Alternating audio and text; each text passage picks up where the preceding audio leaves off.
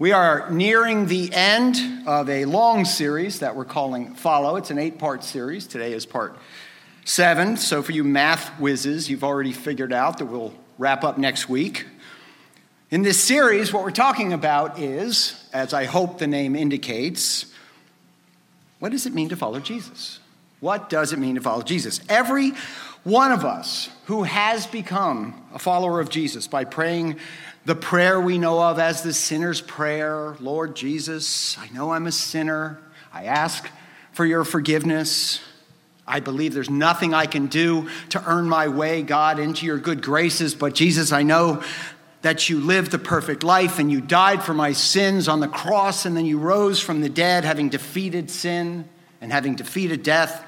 So I now turn from my sinful ways and give you my heart. And I give you my life, and I pledge to trust you and follow you forever as my Lord and Savior. Now, every one of us who has become a Jesus follower got there by a unique path. We all have our separate paths. We all have a different path. Like, for example, some of us, or some of you, grew up in church. And so for all intents and purposes, you always believed in Jesus, and you always believed all the things you were taught about Jesus because you were taught about these things from an early age.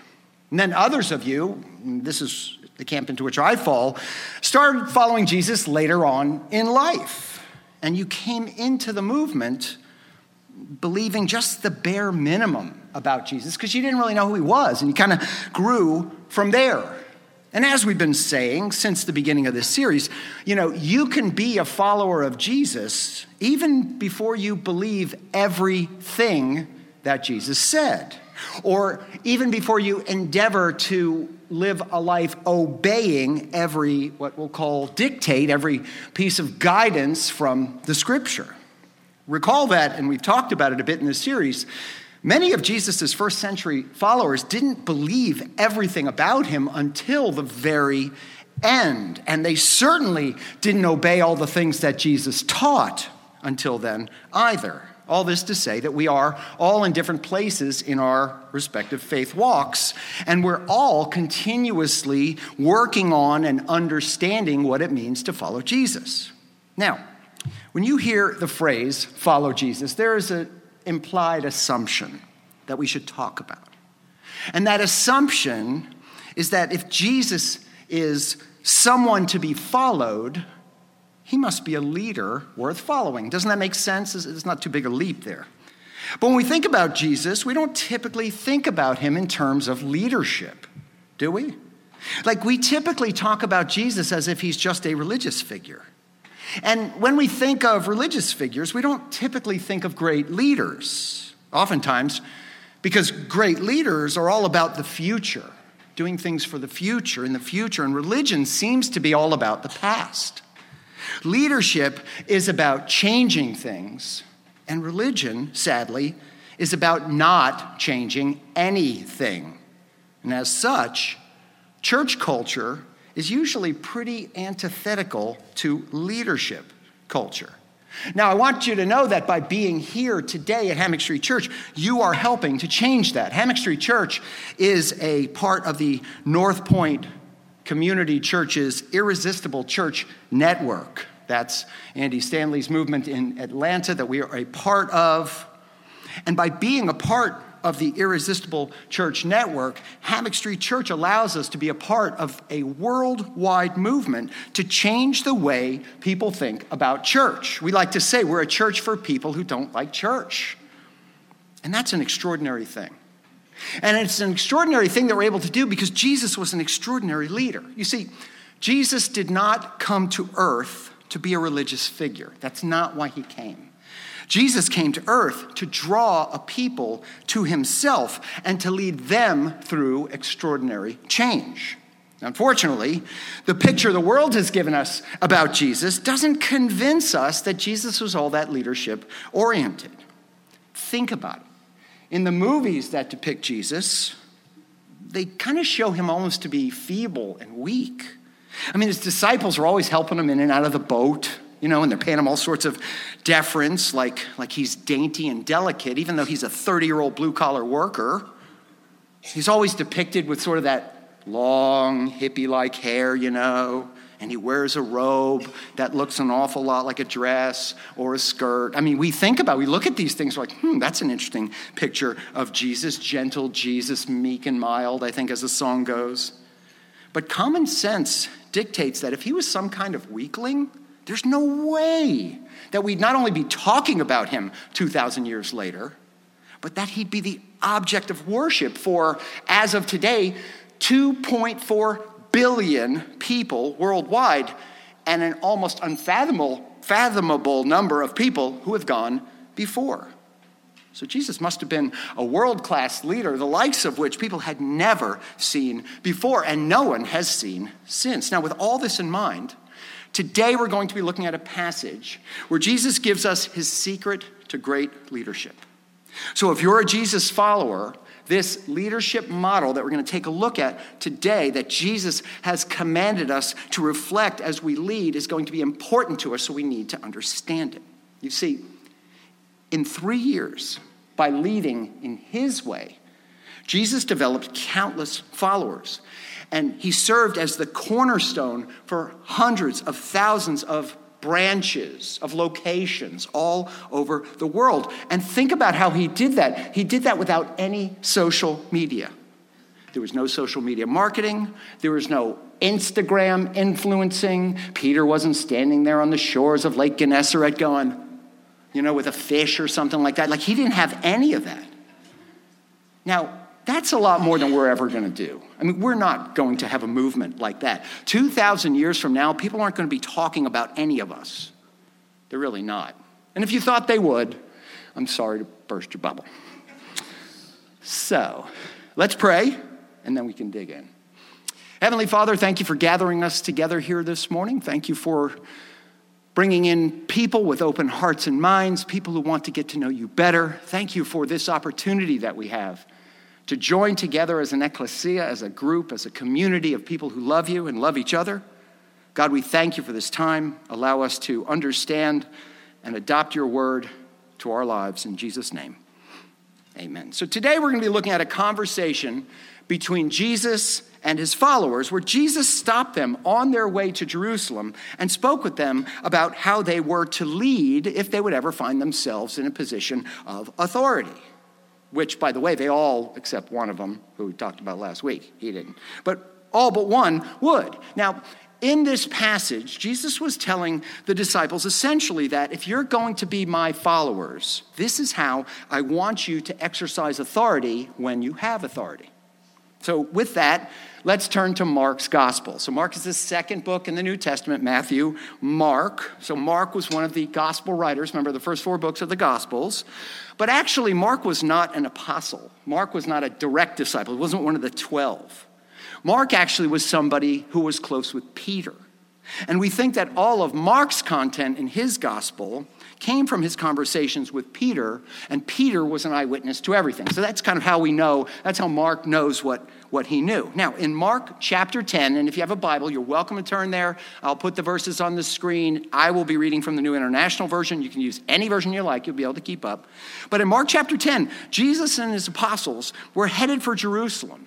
And just as we looked at last week, Jesus was trying to explain to them that things were not going to continue to go as well as they had been going in the past. So we're going to pick up there. We'll be looking at Mark 10, verse 32. So here it is. They were on their way up to Jerusalem. Remember, all the time we say up to Jerusalem. Jerusalem sits on a bit of a hill, so you're always climbing up to Jerusalem. So they're on their way up to Jerusalem with Jesus leading the way, and the disciples were astonished while those who followed were afraid. All right, so then things start off with a reference to something that had just happened, because the next words are, and again. So that just means that something happened before, and it's happening again. Jesus did this before. So what did he do? And again, he took the 12 aside, and he told them what was going to happen to him. So remember what's going on. Jesus is drawing these big crowds. The disciples are really digging the fact that, wow, this guy's popular, and if we hang around with him, we're going to be popular too, and this is great, and we've really made a good choice here. So he's continuing to try to explain to his apostles that things aren't going to go well for a while, and in fact, they're going to start going badly right here. And then he took them aside and he told them what was about to happen. So we go to verse 33. We are going up to Jerusalem, he said, and the Son of Man, that's the term that Jesus used for himself. It comes from the book of Daniel. The Son of Man will be delivered over to the chief priests and the teachers of the law. They will condemn him to death and will hand him over to the Gentiles. All right, so what's going to happen? The Jewish leaders were going to determine that Jesus had to die, and then they were going to hand him over to the Romans to execute the punishment, to execute Jesus. Why would they do that? Well, Jesus continues. They, that's the Romans, will mock him and spit on him and flog him and kill him, and 3 days later, he will rise. All right, so they're heading to Jerusalem where things were about to very quickly go south. But Jesus told them he wasn't going to stay dead. So they should all be prepared for everything. And then Mark shared with us the very next thing that they said. Okay, so remember what he just said. He just said, things are about to go bad. I'm about to be killed. You got that? Ready? Here's what they said next. Then James and John, the sons of Zebedee, came to Jesus and said, "Teacher, we want you to do for us whatever we ask." I want to pause there for a second. What did they just say? Seriously, he just said, "I'm about to be killed." And they said, "Yeah, boss, I hear you about all that spitting and flogging and dying that you're going to have to endure. And yeah, that really, really stinks for you. But can you do us a favor?" I mean, that's what they said. Jesus had just shared all this stuff. It's about to happen to him. I mean, really horrible stuff. And if you've seen some of the cinematic depictions, you know how bad it is. And all they could think about is, yeah, but what about us?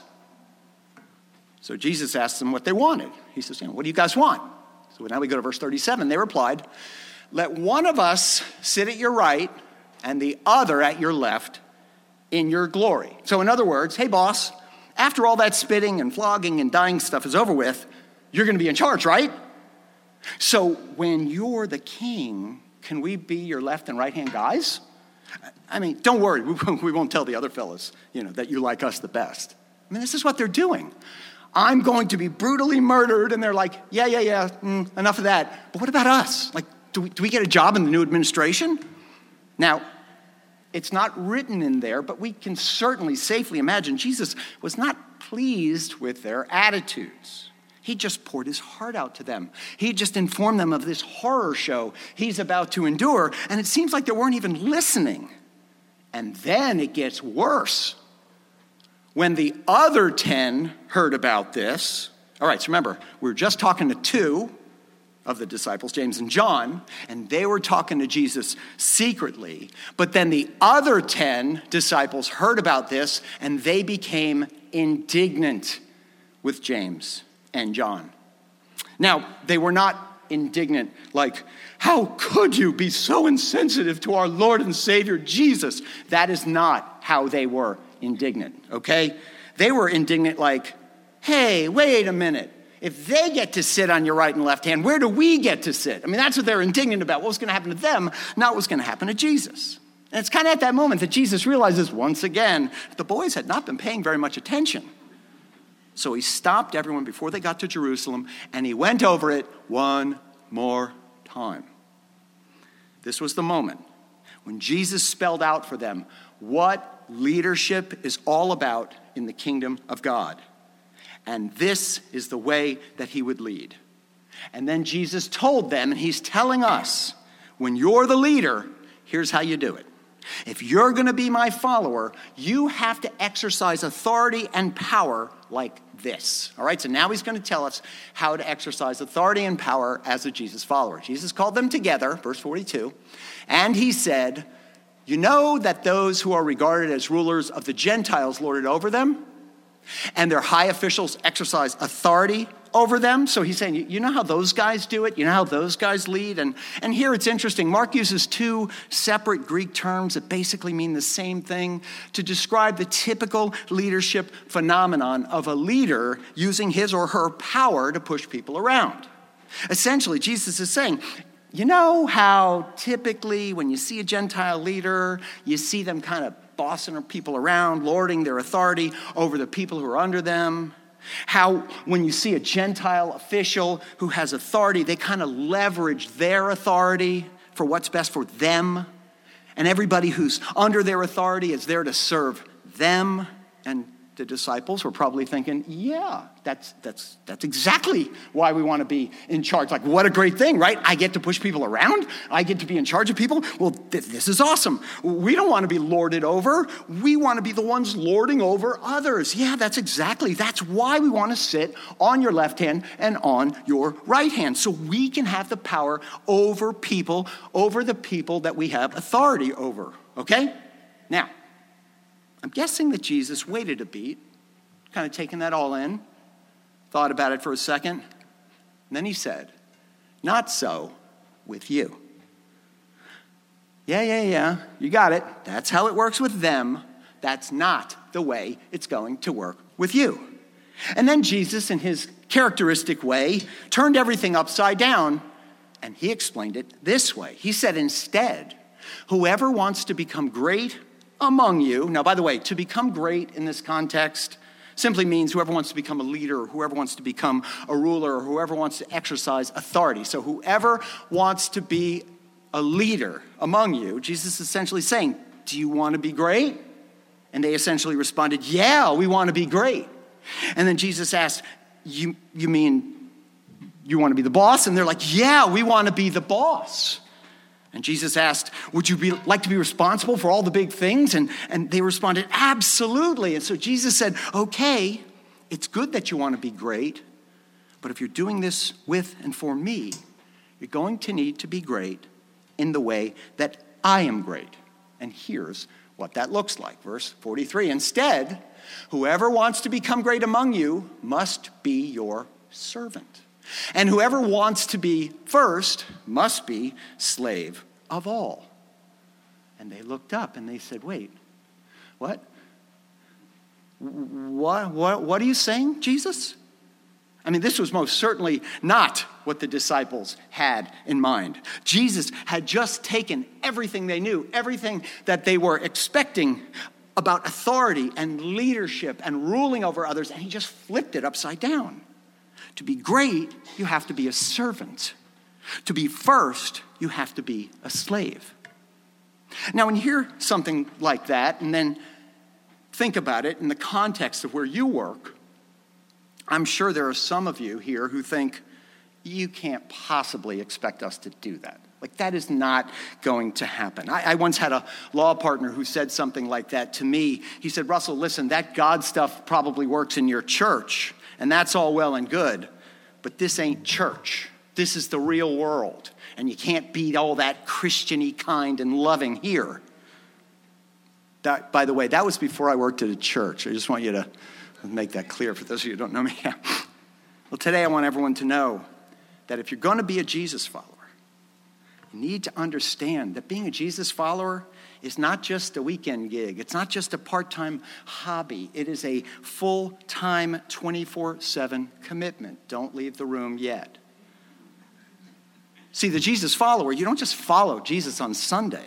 You don't just follow Jesus when you're trying to discipline your kids. You don't just follow Jesus when you're trying to get your spouse to agree with you.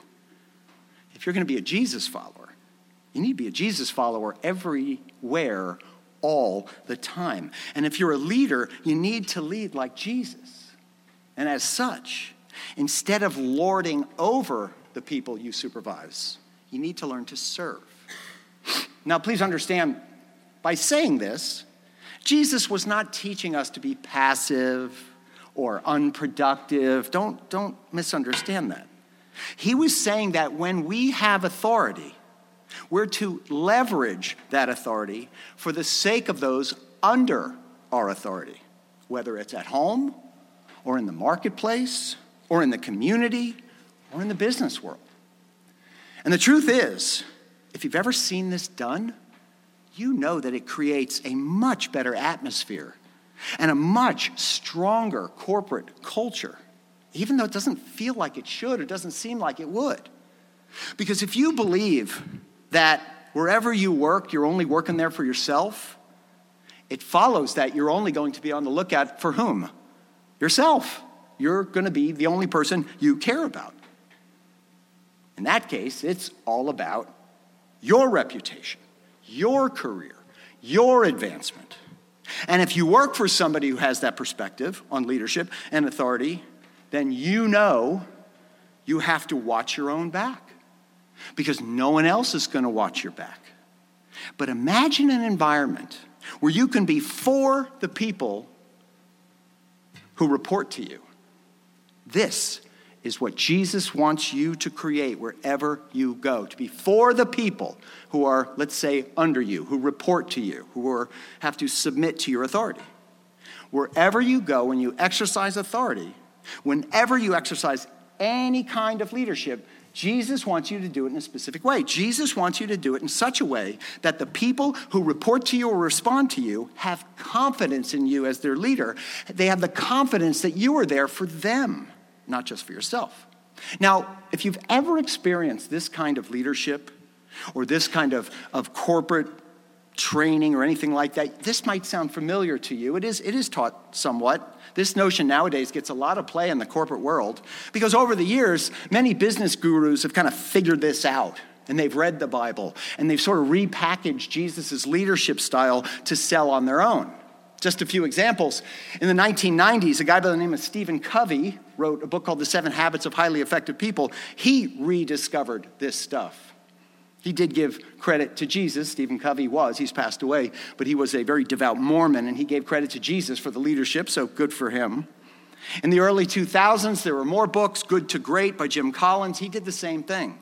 In the 2010s, John Wooden and Jocko Willink came along, and they did the same thing. They're still all talking about the same leadership principle.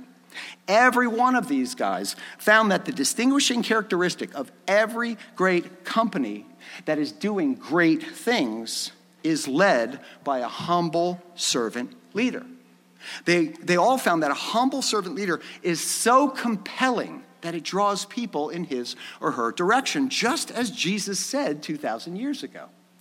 If you want to make progress, if you want to create a culture and an environment where people love to do what they do, then the more authority you have, the more responsibility you have for those who are under your authority. If you're going to be a great leader, you're going to have to lead like me, Jesus said. And then if you're going to lead like me, that means you're going to be leading with the benefit of the people you're leading in mind. Now, throughout this series and many times in the past, we've noted that if you follow Jesus, your life will be better and you'll be better at life. You've heard me say that before. And this is that example. This is the example of that phenomenon to a T. If you've ever worked for somebody or you've ever worked in a company where the person that you work for knew that and had his employees or her employees' best interests in mind, you know what a powerful thing that can be, what a replenishing thing that can be to work in that kind of environment. You don't come home drained, you come home encouraged, you come home energized. And if you've ever worked for somebody who made everything all about themselves, you know that every single employee in that place is looking for a job. That's just simply the way it was. I've worked in so many atmospheres, again, not church. So many law firms where everybody had a resume out. Everybody was looking. See, in places like that, the only reason anybody stays is because they just haven't gotten a better job yet or because they can't afford to go anywhere. So if you're a Jesus follower, be advised. If you're somebody who carries personal responsibility for others, your Savior has called you to lead in such a way that people know that you are there for them. They are not there for you. Years ago, I learned a lesson in servant leadership that's stayed with me ever since. It's been 20 plus years. It really changed my life. It changed the way I look at things. And I believe it changed the lives of everyone who's worked with me and for me. At least I'd like to think that. But before I tell you about that lesson, I want to tell you a little bit about how I arrived at that place and how I arrived at that place and I was receptive to hear that lesson. Because a lot of times people don't believe this stuff because it seems countercultural. But I graduated law school, I was 24 years old. So I don't know if you all remember when you were 24. Some of you are under. But for those of you who are over, I was a dope when I was 24 years. Not that I'm not now, but certainly worse back then. And I immediately went to work at this big law firm, large national law firm, and got paid far more than I was worth, for sure. In the years leading up to that, law school taught me a few things, and it taught me about how law practice would work. And they said to me that the first 7 to 10 years of the practice of law, you have to be willing to do anything and everything that you're asked to do by a senior lawyer, by a senior associate, by a partner, by a corporate leader, whatever. Now, by the way, this was back in the days before anyone cared about the feelings or the opinions or the sensibilities of young people. And certainly nobody cared about the feelings and sensibilities and all of that of young lawyers, okay? Employers didn't worry about such things. They didn't even think about mental or emotional health of their employees. And there was absolutely no talk of any work-life balance. In fact, at one of the firms I worked at, whenever somebody would find themselves really busy and they gave them a big raise, they would joke around and say, "Ha-ha, got him now. That's the golden handcuffs. You ain't going anywhere because you need this job now that you bought that car and that house and you have the vacation house and the boat and a trip and all that stuff." And by the way, back in those days, if you even hinted that you'd like a work-life balance, you could pretty much kiss any hope of future advancement goodbye. And if I had had any expectation of being treated like a professional once I'd become an attorney, well, I was immediately disabused of that notion on my first day of work. And this is a true story, as are all my stories. First day of work, one of the senior partners for whom I was working called me into his office. By the way, he didn't use the intercom. We used to have intercoms back then. Kids, back in the day, intercoms, okay. This is how he called me into his office. "Russell, get in here."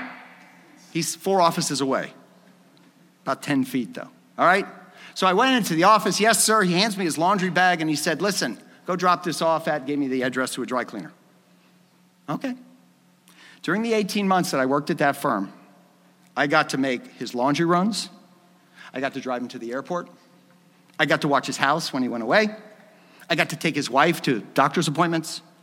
And I got to drive him to business committee meetings at his synagogue. I was an associate in a law firm. Now, I have to admit that even though they were condescending and demeaning, they were at least somewhat nice about it. I mean, they said thank you and stuff. But I couldn't get out of that place fast enough. But when I moved on, imagine my disappointment when the next firm was even worse. And it was even worse. The leaders at the next firm were condescending and were horrible and demanding. And if my wife listens to this message, she's going to say, "Did you really want to say that?" And I'm going to say, "Yes, I did." A, because I don't think they're listening, and B, I wish they'd hear it.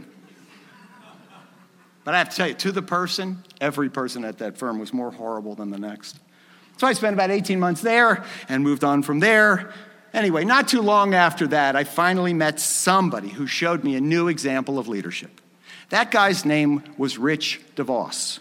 Some of you might remember that name or know that name. Rich was I speak of in the past, he's passed away. He was the founder of the Amway Corporation. He was the owner of the Orlando Magic basketball team. Now, at the time, Rich was one of the wealthiest men in the world, a multi-billionaire.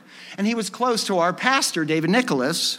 And so he was a large donor to our seminary. So we had the opportunity to spend time with Rich from time to time. And one day we got to spend the whole day with him, and he talked to us about leadership. And he shared with us a wealth of leadership tips that he gleaned over his many years in the marketplace. But there was one tip that he shared that just blew me away. He explained to us that even though he was the boss of thousands and thousands of people in all his various businesses, he always kept closely in mind the fact that his employees and his subordinates were all people who deserved respect and love and grace. See, Rich, was a lifelong follower of Jesus. And he'd learned early on to lead as Jesus modeled, to lead as a servant. Now, Rich told us story after story about how he would travel to all the various locations of his business operations, to the factories, to the distribution centers, to the sourcing places, and he'd speak to his employees, all of them. He'd talk to everybody and anybody, from the maintenance staff, from the cafeteria staff, all the way up to the executive suite, and he'd ask each one of the people the same question: what can I do to help you?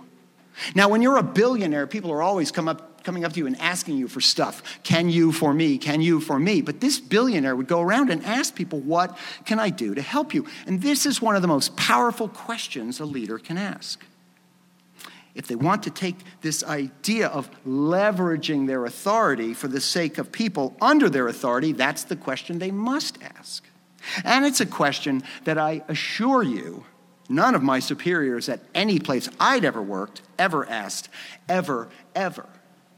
I remember sitting in the room across the table from this guy who is worth billions and billions of dollars and being just dumbstruck. And you guys know me well enough to know that I never stopped talking.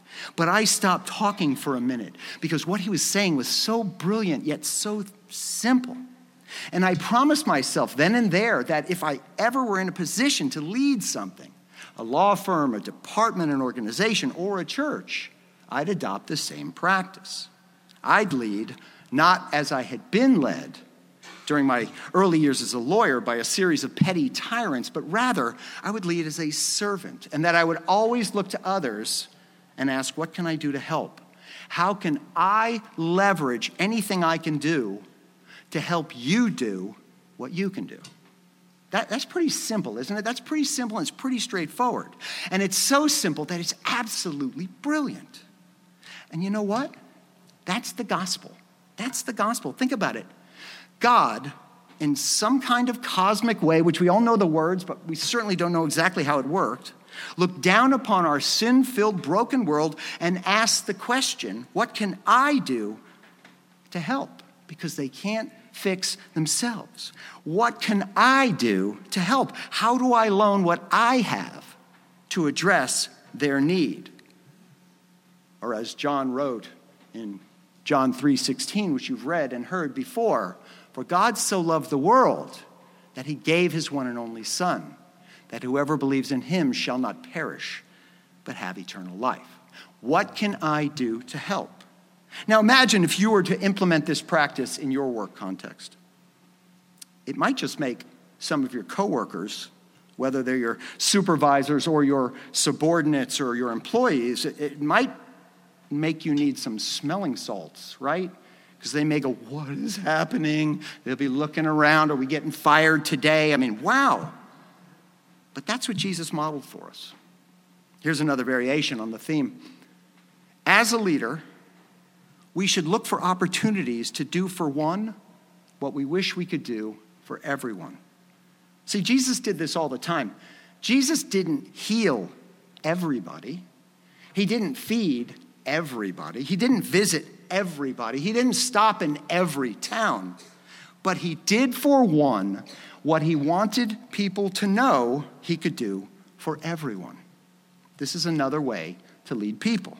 This is another way to loan yourself to them for them, instead of always expecting them to loan themselves to you for you.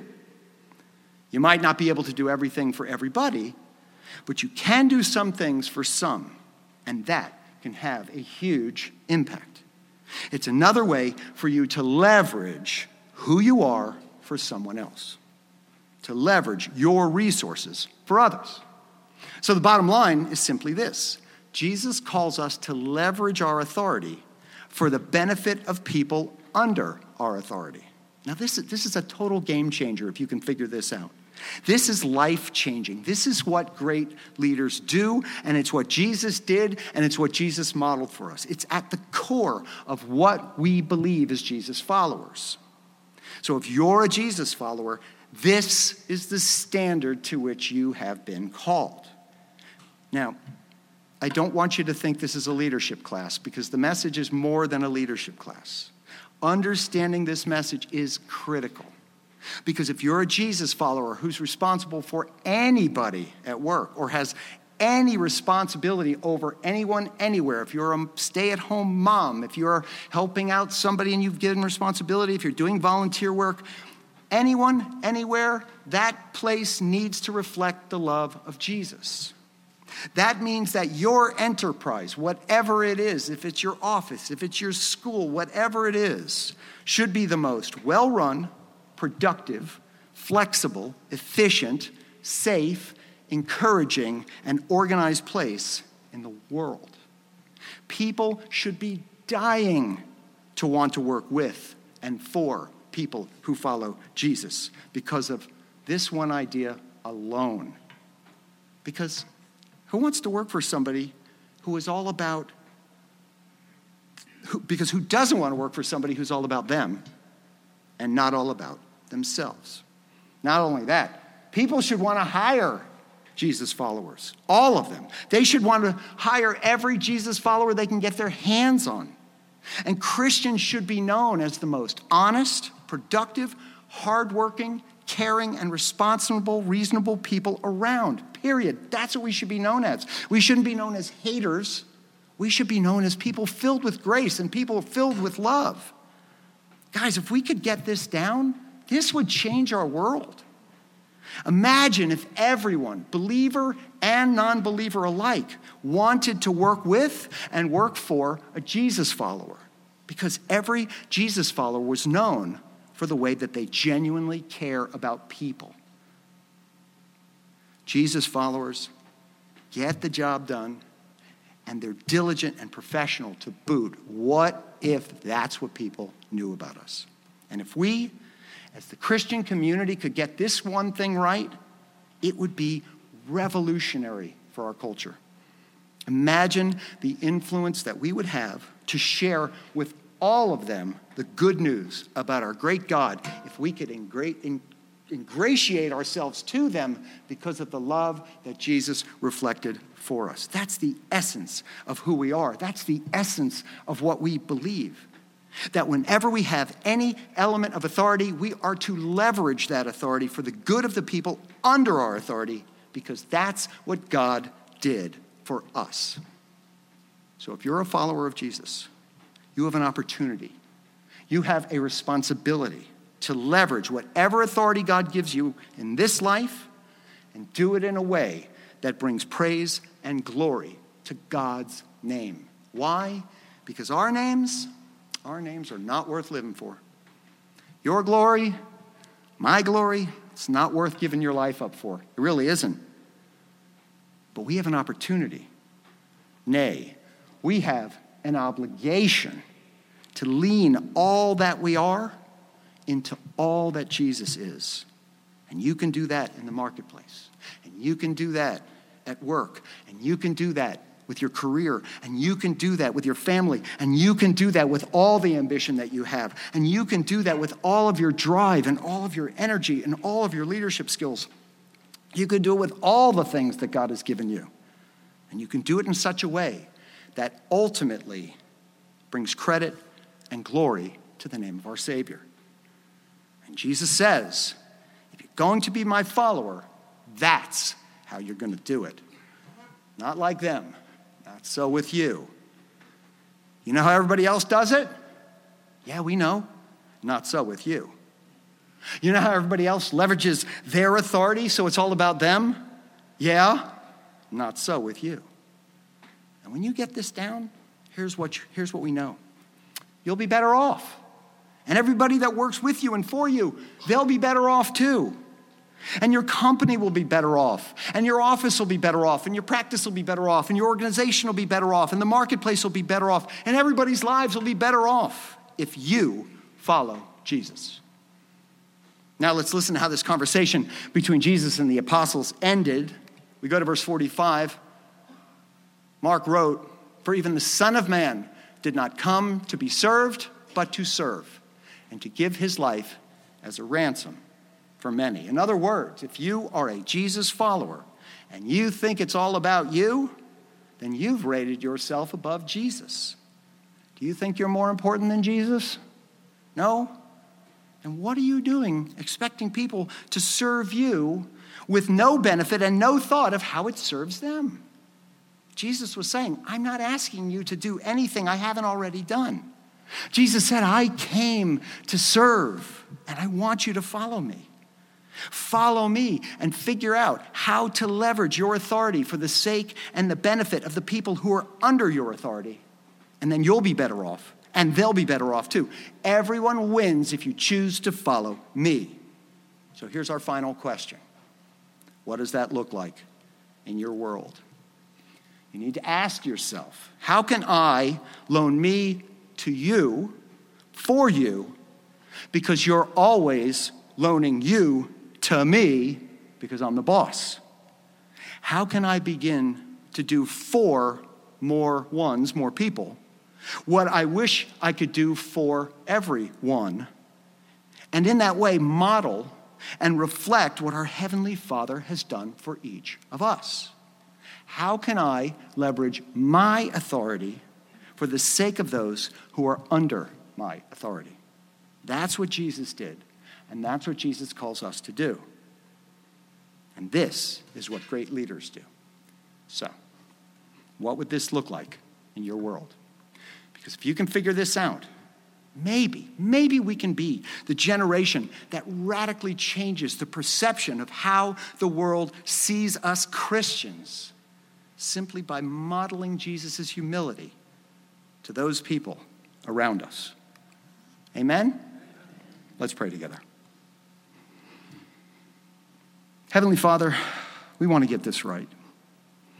So please, Lord, give each of us the wisdom to know what to do with what we've heard, and please give us the courage to do it. Father, we're amazed to think that we can reflect this kind of humility in a marketplace that knows very little of you and would assume that something like this would never, ever work, but we can have faith that it does and it will. So, Father, we pray that we would be that generation. And we pray this in Jesus' name. Amen.